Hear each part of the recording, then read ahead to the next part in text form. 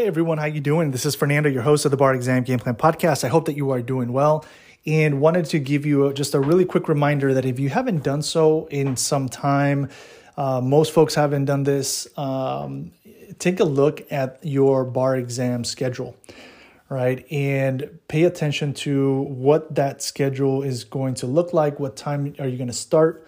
What time are you going to end the first session on the first day?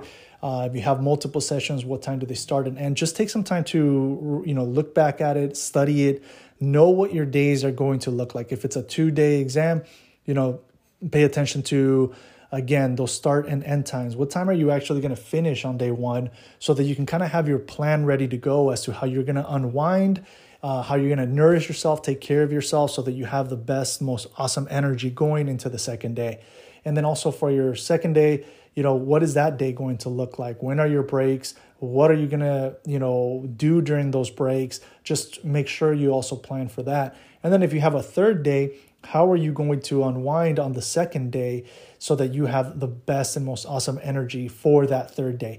This is the time when you actually plan that. And so I just want to make sure that you have, again, a game plan for purposes of that. And if you haven't done so, in some time, just go back, look at what the schedule looks like for your jurisdiction, understand it, study it.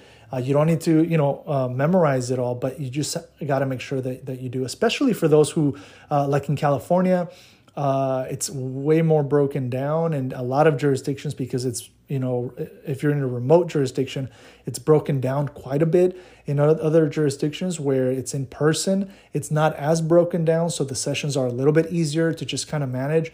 But either way, it's always a great practice to spend, 10, 15 minutes looking at that and knowing what your game plan is going to be before the exam starts, during the lunch hour or the breaks, if you have multiple breaks. And then at the end of the day, how are you going to nourish, rest, replenish, re-energize for the next day?